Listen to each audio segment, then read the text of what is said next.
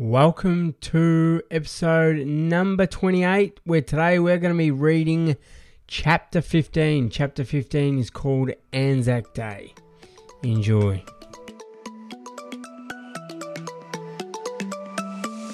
Hey everyone, welcome back to the Crushing Into Potential podcast, where I give you the latest tips and tricks to help you stay on top of your mental game.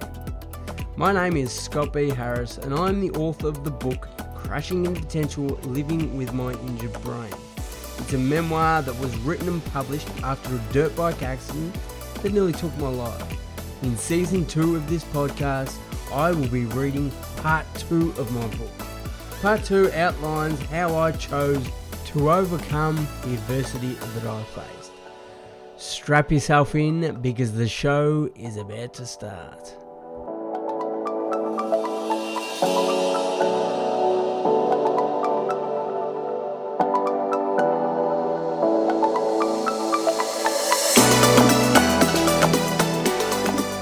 Welcome back, you good-looking human beings. I have had a pretty good week this week.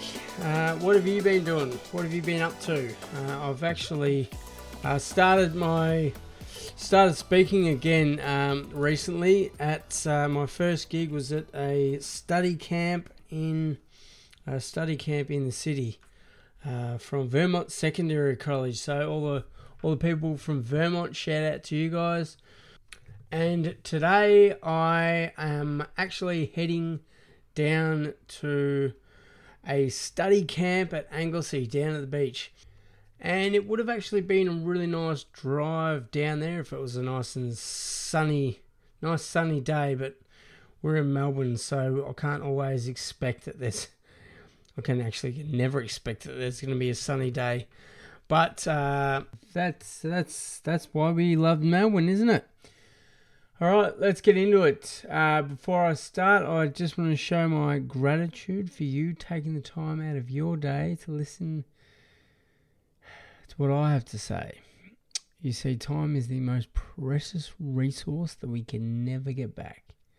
So I appreciate you spending your most valuable asset listening to the things that I share with you. So thank you very much. We are up to chapter number 15, and this chapter is called Anzac Day. And the quote that goes with this chapter: "At the going down of the sun, and in the morning we will remember them," by Robert Lawrence Binyon. In the early hours of the morning, on 25th of April 1915, not even a year after the beginning of World War I, over 4,000 troops from the Australian New Zealand Army Corps, in brackets, most Army volunteers, landed their boats on the shores of Gallipoli, Turkey. This was 1.6 kilometres north of their intended location, and instead of facing a wide open beachfront, they were faced with steep cliffs full of Turkish forces ready to hold them at bay. It was a failed mission with no turning back. The Battle of Gallipoli lasted for the next 8 months and cost the lives of over 8,700 men in battle. Although the Allied forces lost the battle, this was a defining moment in Australian history. Anzac Day was originally created as a day of remembrance for these troops, but now we remember all who have served and died for their nation in war. Each year, on the same shores of Gallipoli, a dawn service is held in commemoration of that dark day. Attending the dawn service had been on my bucket list for years, and now I would make it happen. Before I had left for my trip, I did some research and read that the best way to go to the service was with a tour. This was a great idea because I would be able to see some landmarks of Turkey as well.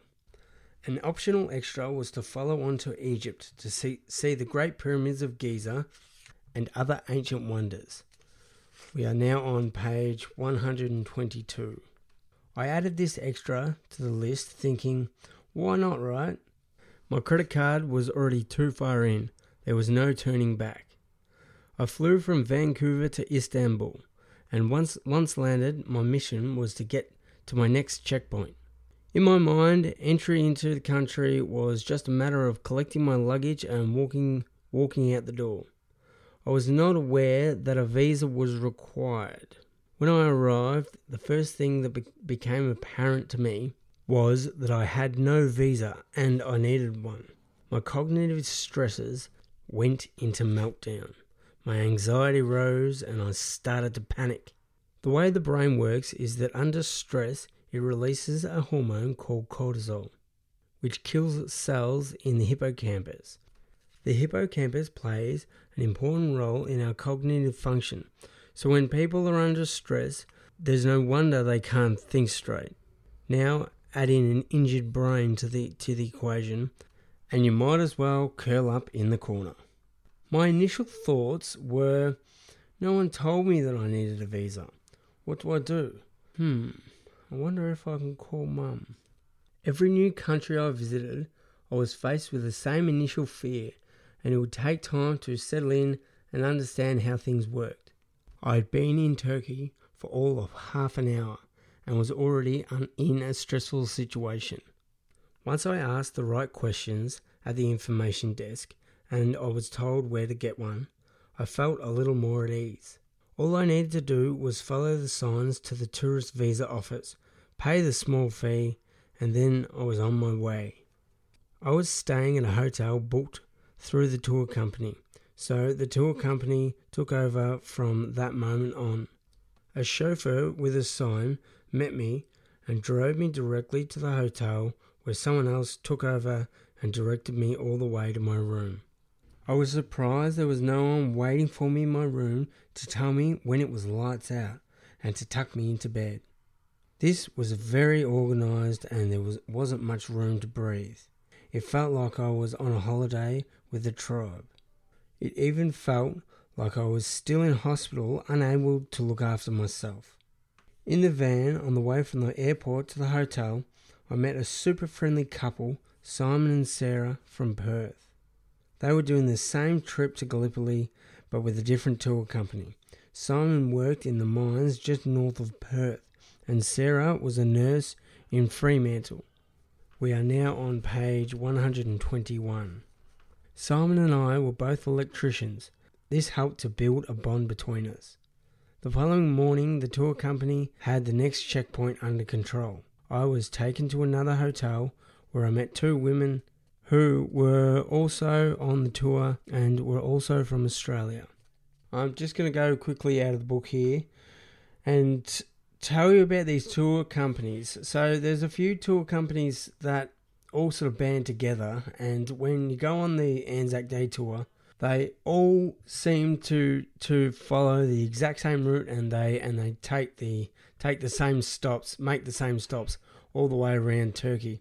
So although I was on a tour with only 12 other people, I actually got to hang out with hundreds of other people and speak to heaps of people at every different stop. And most of the time you're all staying in the same hotel as well. So these two, the two that I met in the van on the way to the hotel, they were with another tour company, but I saw them many times through that trip. All right, back to the book. We had free time, so we were able to wander around Istanbul for the day and explore it a bit. I thought this was great, so off we went. But as hard as I tried all day, I could not find one bit of commonality with these girls at all. That night, everyone from the tour assembled for a meet and greet. This was the point where I realised that I was the only guy in the tour group. I was on tour with 12 other women. This was day one and I had 16 more to go. I didn't want to be there.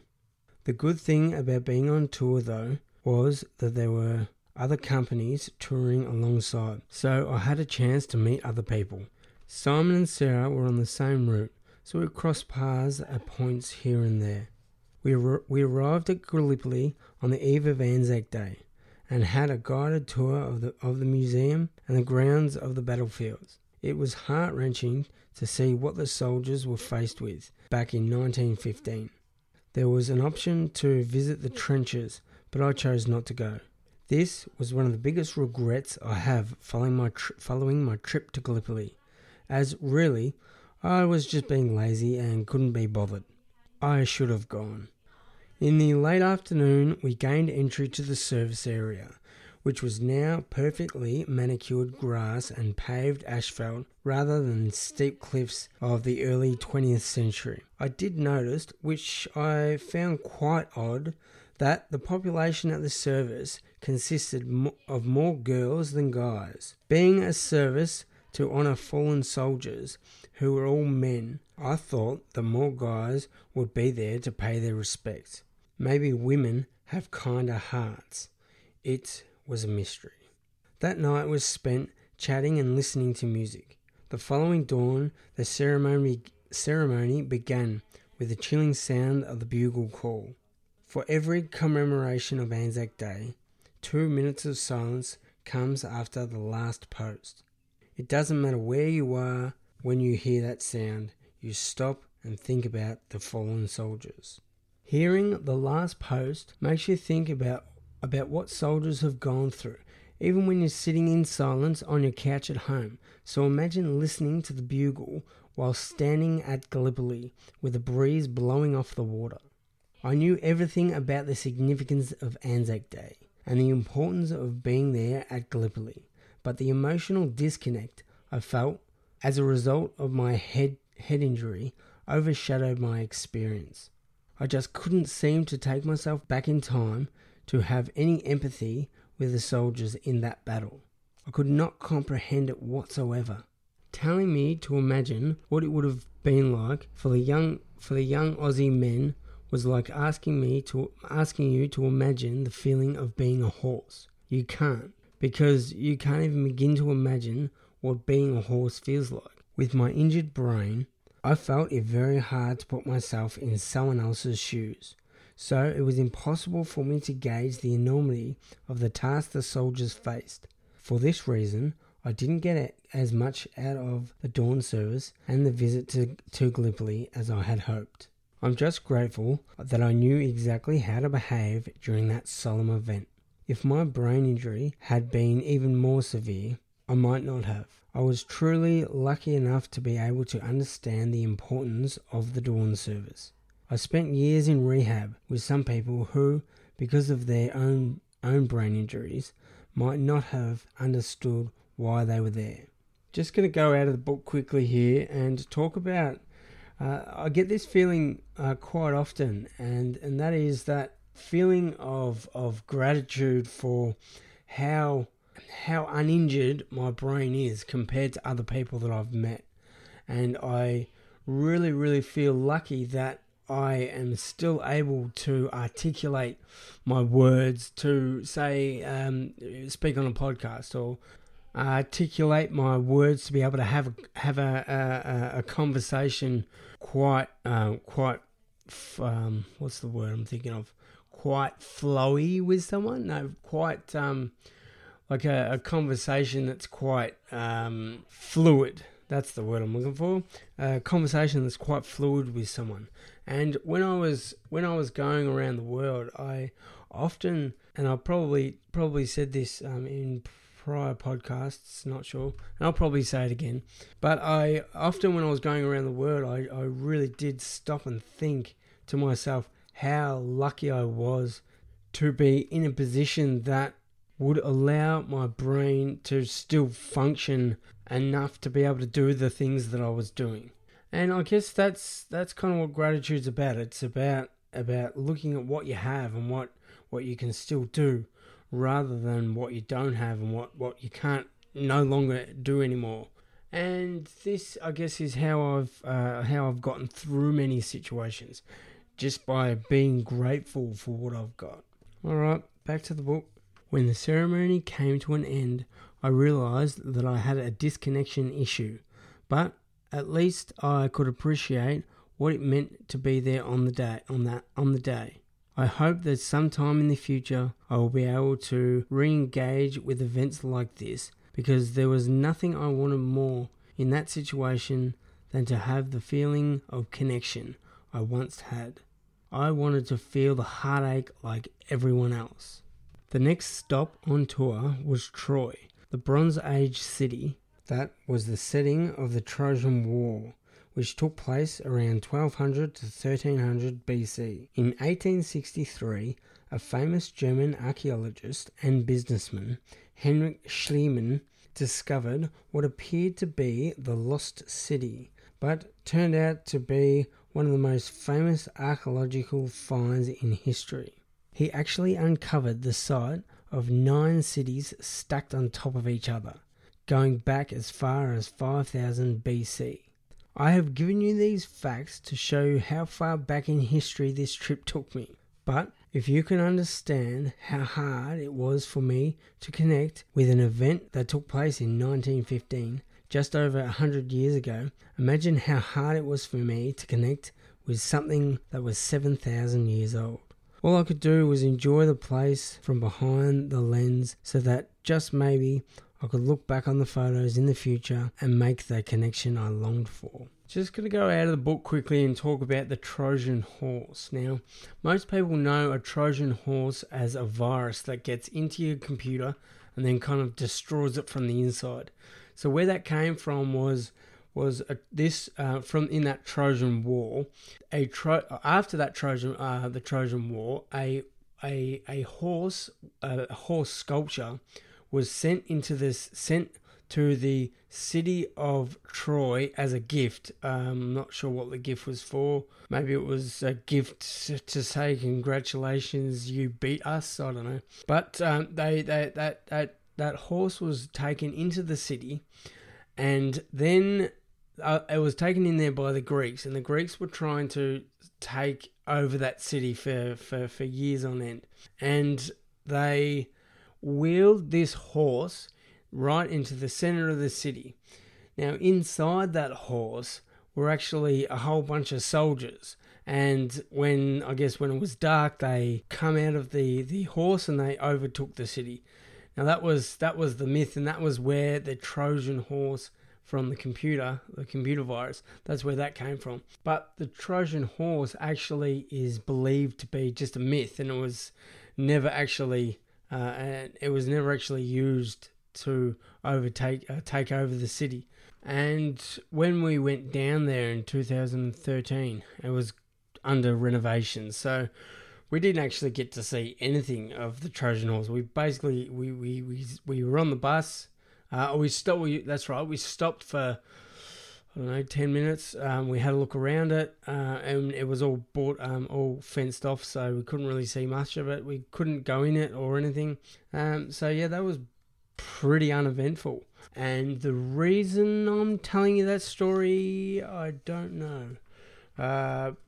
It was because that's where the Trojan horse of the computer virus comes from, for anybody who was interested. Alright, back to the book. Our last stop before heading back was the spectacular thermal pools at Pamukkale, a city in the southwest of Turkey. Visitors were welcome to explore the thermal pools, but only with shoes on, which made for quite a slippery slope. Regardless of the fact that my balance was shit-house, I walked into a pool holding my camera with the one and only hand I had that worked, oblivious to the fact that I was only meters away from disaster. I started taking photos of this amazing place. Well, the next thing I knew, I had lost my footing and down I fell. I felt as if the fall was in slow motion. As it turns out, the slow motion gave me a moment to think about what I was going to do. With one hand incapacitated, I only had the other arm, my head, and my ass to break my fall. Well, as my most valued possession was in that hand, this left my head, my back, and my ass to play their part. Another knock to the head could have been detrimental to my existence, so I opted for the 2 cushions of muscle I sit on. I stuck my one and only working arm in the air and did a perfect straddle press without the press. I landed in a seated position. Although I was soaked to the bone, my camera was still in working order. Disaster averted. Cairo, the next checkpoint, was arranged courteously courtesy of the tour company. We got on the plane and in a couple of hours we were there. All I had to do was act like a sheep and the tour guide would tell me what to do.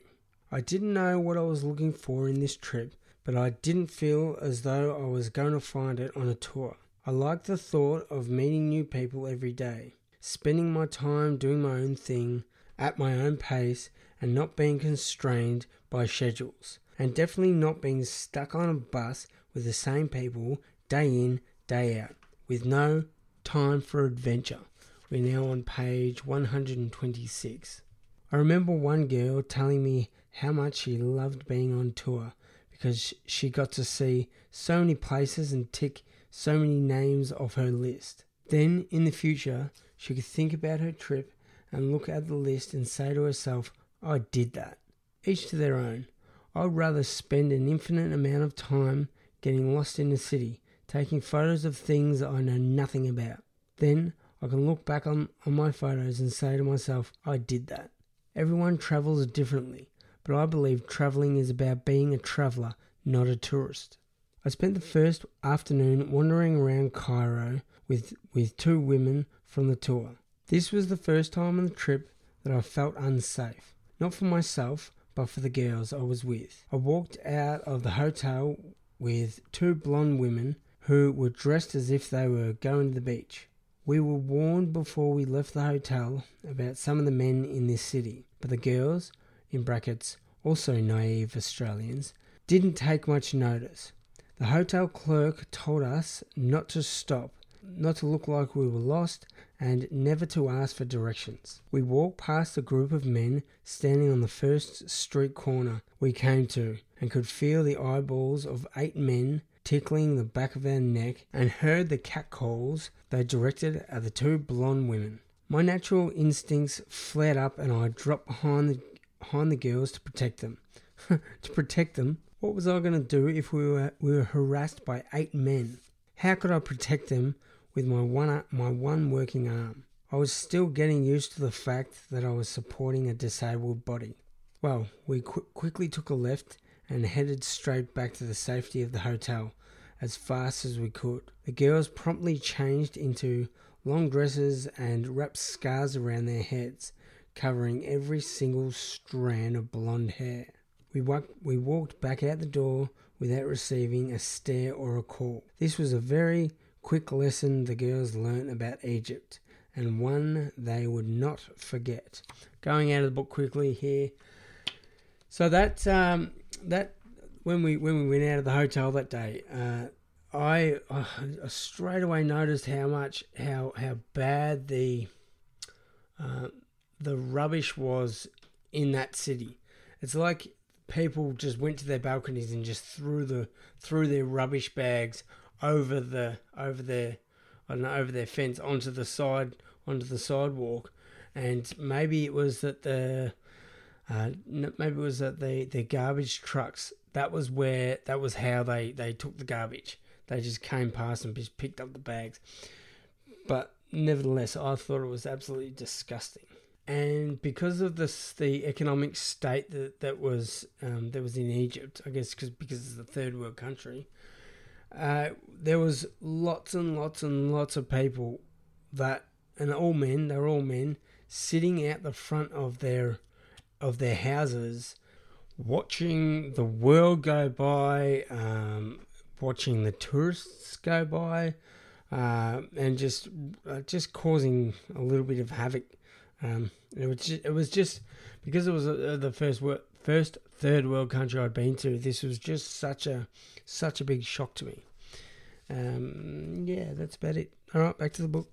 The next day, we had time to explore the city with the rest of the group. That morning, I learnt a big lesson in photography. I was taking pictures of a lady who was sitting in the gutter. I wasn't right beside her when I took the photo, but she saw me, and she was not happy. This resulted in a swing of her walking stick, which could have given me a good old bruise if I hadn't have dodged it quickly. We are now on page 127. From that moment on, I never took a photo of anyone without asking them for permission first. The afternoon plan was to explore the Great Pyramids of Giza, one of the 7 wonders of the ancient world. I was excited as I had an image in my mind of the picturesque oasis in the desert. Well, where do I begin? The first thing I noticed was the stench of camel shit that was covering every square inch of ground we were walking on. It seemed that every man and his dog were selling camel rides in the desert, or every man and his camel. Our tour guide told us that this was a must-do, so he took us to his favourite camel conductor guy, where everyone paid and jumped on a camel. I chose not to partake in this as my hip flexors would have made for a dangerous, wobbly ride, which definitely would have ruined my experience.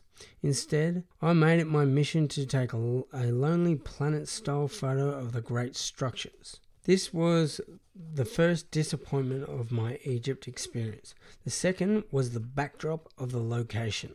My imagined backdrop of palm trees in the desert were far from reality.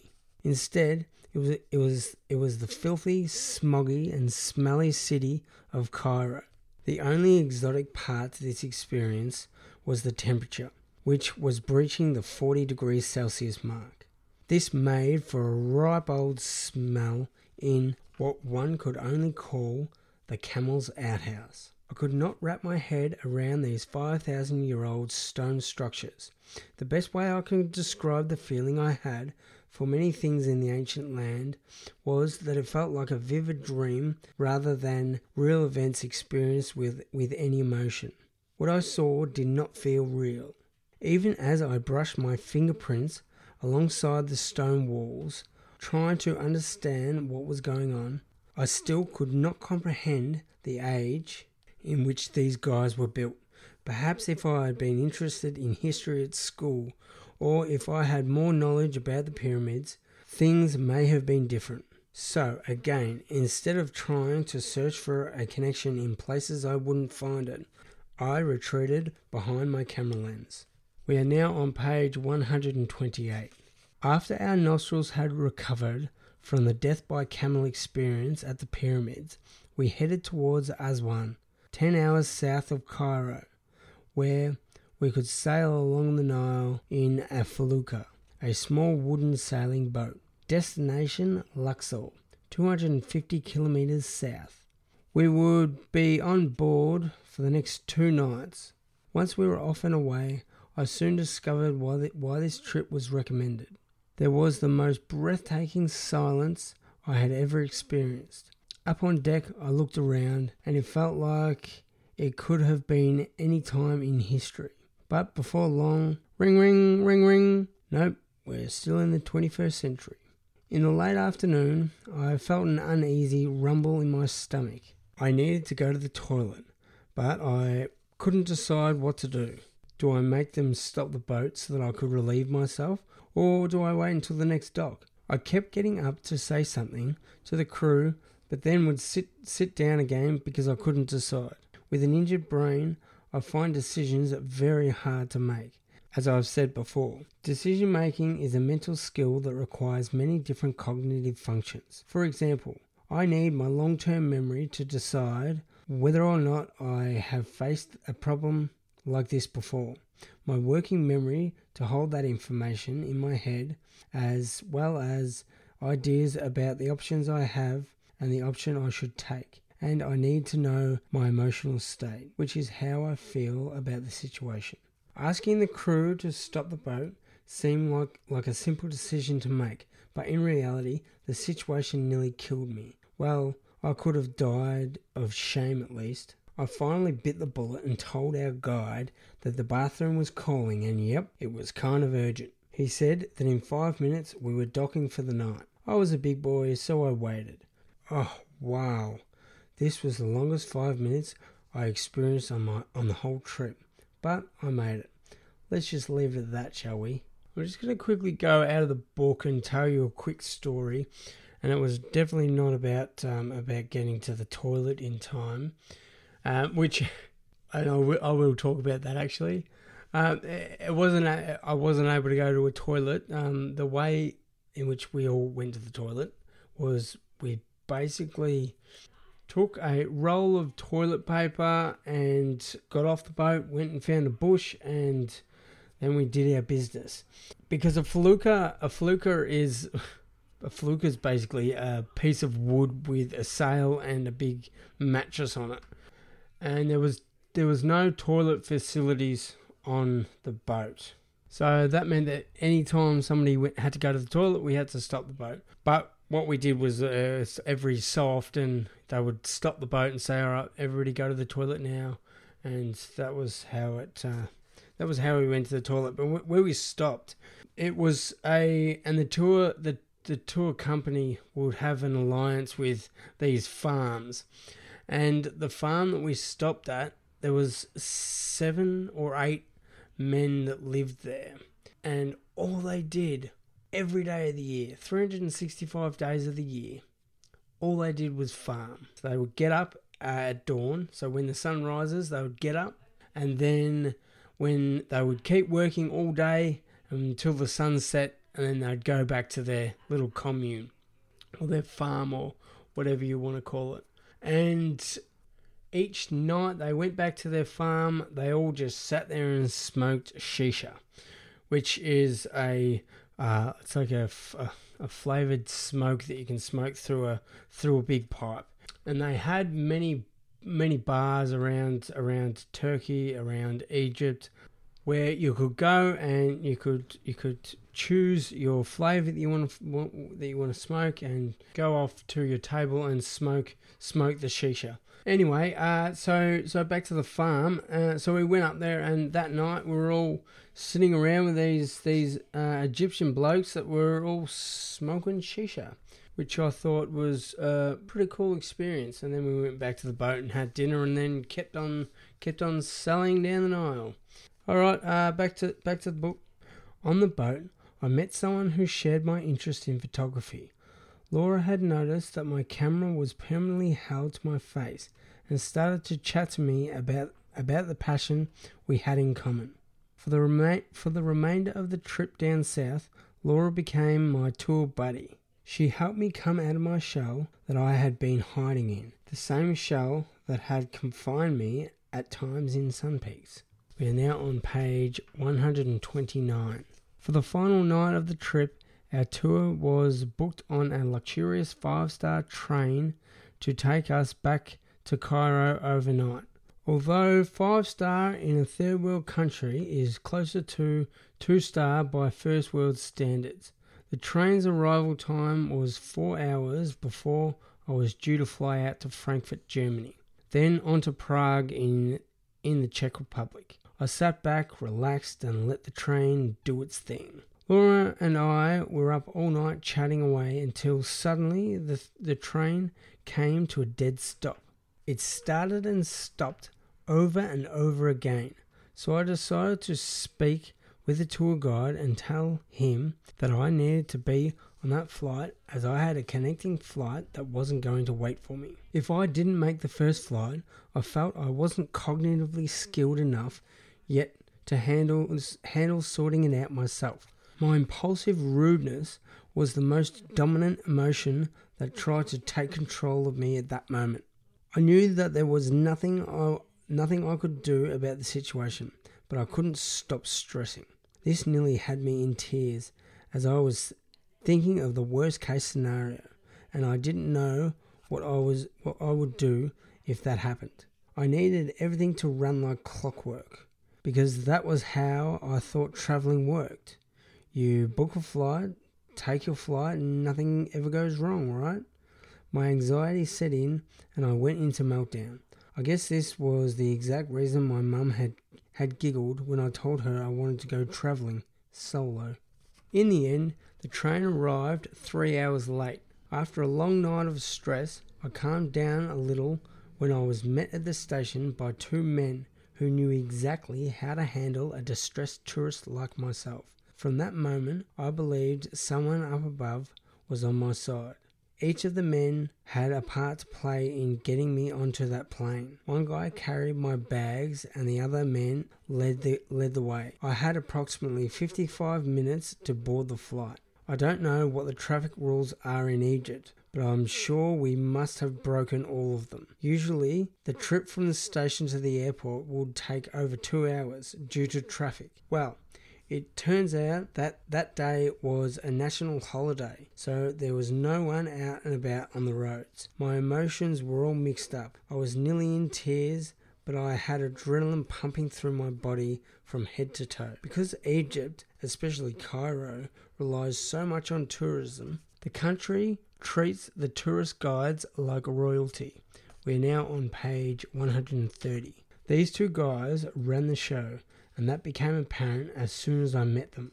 There was another man waiting for us at the airport who conducted the handover. He and a helper took on the challenge of carrying my bag to the check-in. Walking through customs, I started to feel like royalty too, as there was neither one problem nor one question between the car and my seat in row 4. I sat down and put the stress of the last 12 hours behind me. As the adrenaline rush from making the flight subsided, a metaphorical 9-iron hit me. I was now on my own, and I would have to do everything for myself in a country where I didn't speak the language. I had no one to help me, no one to look out for me, and no one to tell me what to do. It was all up to me. To say I was scared was an understatement. It was at this moment I remembered that my strongest weapon was my mouth. All I had to do was open it and questions would fall out in an almost articulate fashion. This was my trick for getting around the world solo. Ask questions. If I didn't know something, most of the time I could ask somebody and I would receive the answer. If I didn't know how to get somewhere, most of the time I could ask somebody and they'd give me directions. This was a basic problem-solving skill, and I was so grateful that I still had the ability to use it. And that is the end of chapter 15. The next chapter is called This is Travelling, and I'll quickly read out the first paragraph before I head off. While I was in Canada, I was told about a hostel in Prague called St. Peter's Inn, so I had made a booking before I left. It would be my first checkpoint in Europe. Okay, and that just about sums it up for today, for this week's podcast. If you want to get a hold of me, you can jump on my Facebook page at The Injured Brain. Check me out on Instagram at The Injured Brain. If you want to look through some of my travel photos from Turkey and from Egypt, you can go and find them in the show notes. I'll put as many as I can in there. I lost a lot of. There was a lot of photos that I didn't that I took that I actually couldn't recover when my hard drive shut itself through the trip, which I'll be talking about later on in later chapters. But my hard drive shut itself and I lost a whole bunch of photos, including all the ones that I had taken in Egypt. But luckily I actually had posted a number of those photos up on Facebook, so some of them actually got saved. If you haven't already, hit the subscribe button so you do not miss an episode. Better still, leave me a review. Tell me what you think of this podcast, or head on over to my social media and give me a follow. That's it for this week. I think there is nothing more that I can say. This week, you do you and I'll do me. Be kind to everyone. Be kind to all of the people in your life, because you never know when you're going to need them to do you a favor. Okay, that's it. I'm out. See ya.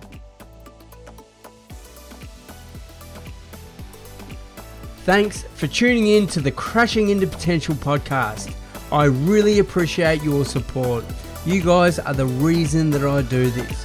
So if you haven't already, hit me up at The Injured Brain, wherever you get your social media fix. And please don't forget to rate, review, and share this podcast. to help me spread my message far and wide. See you in the next episode.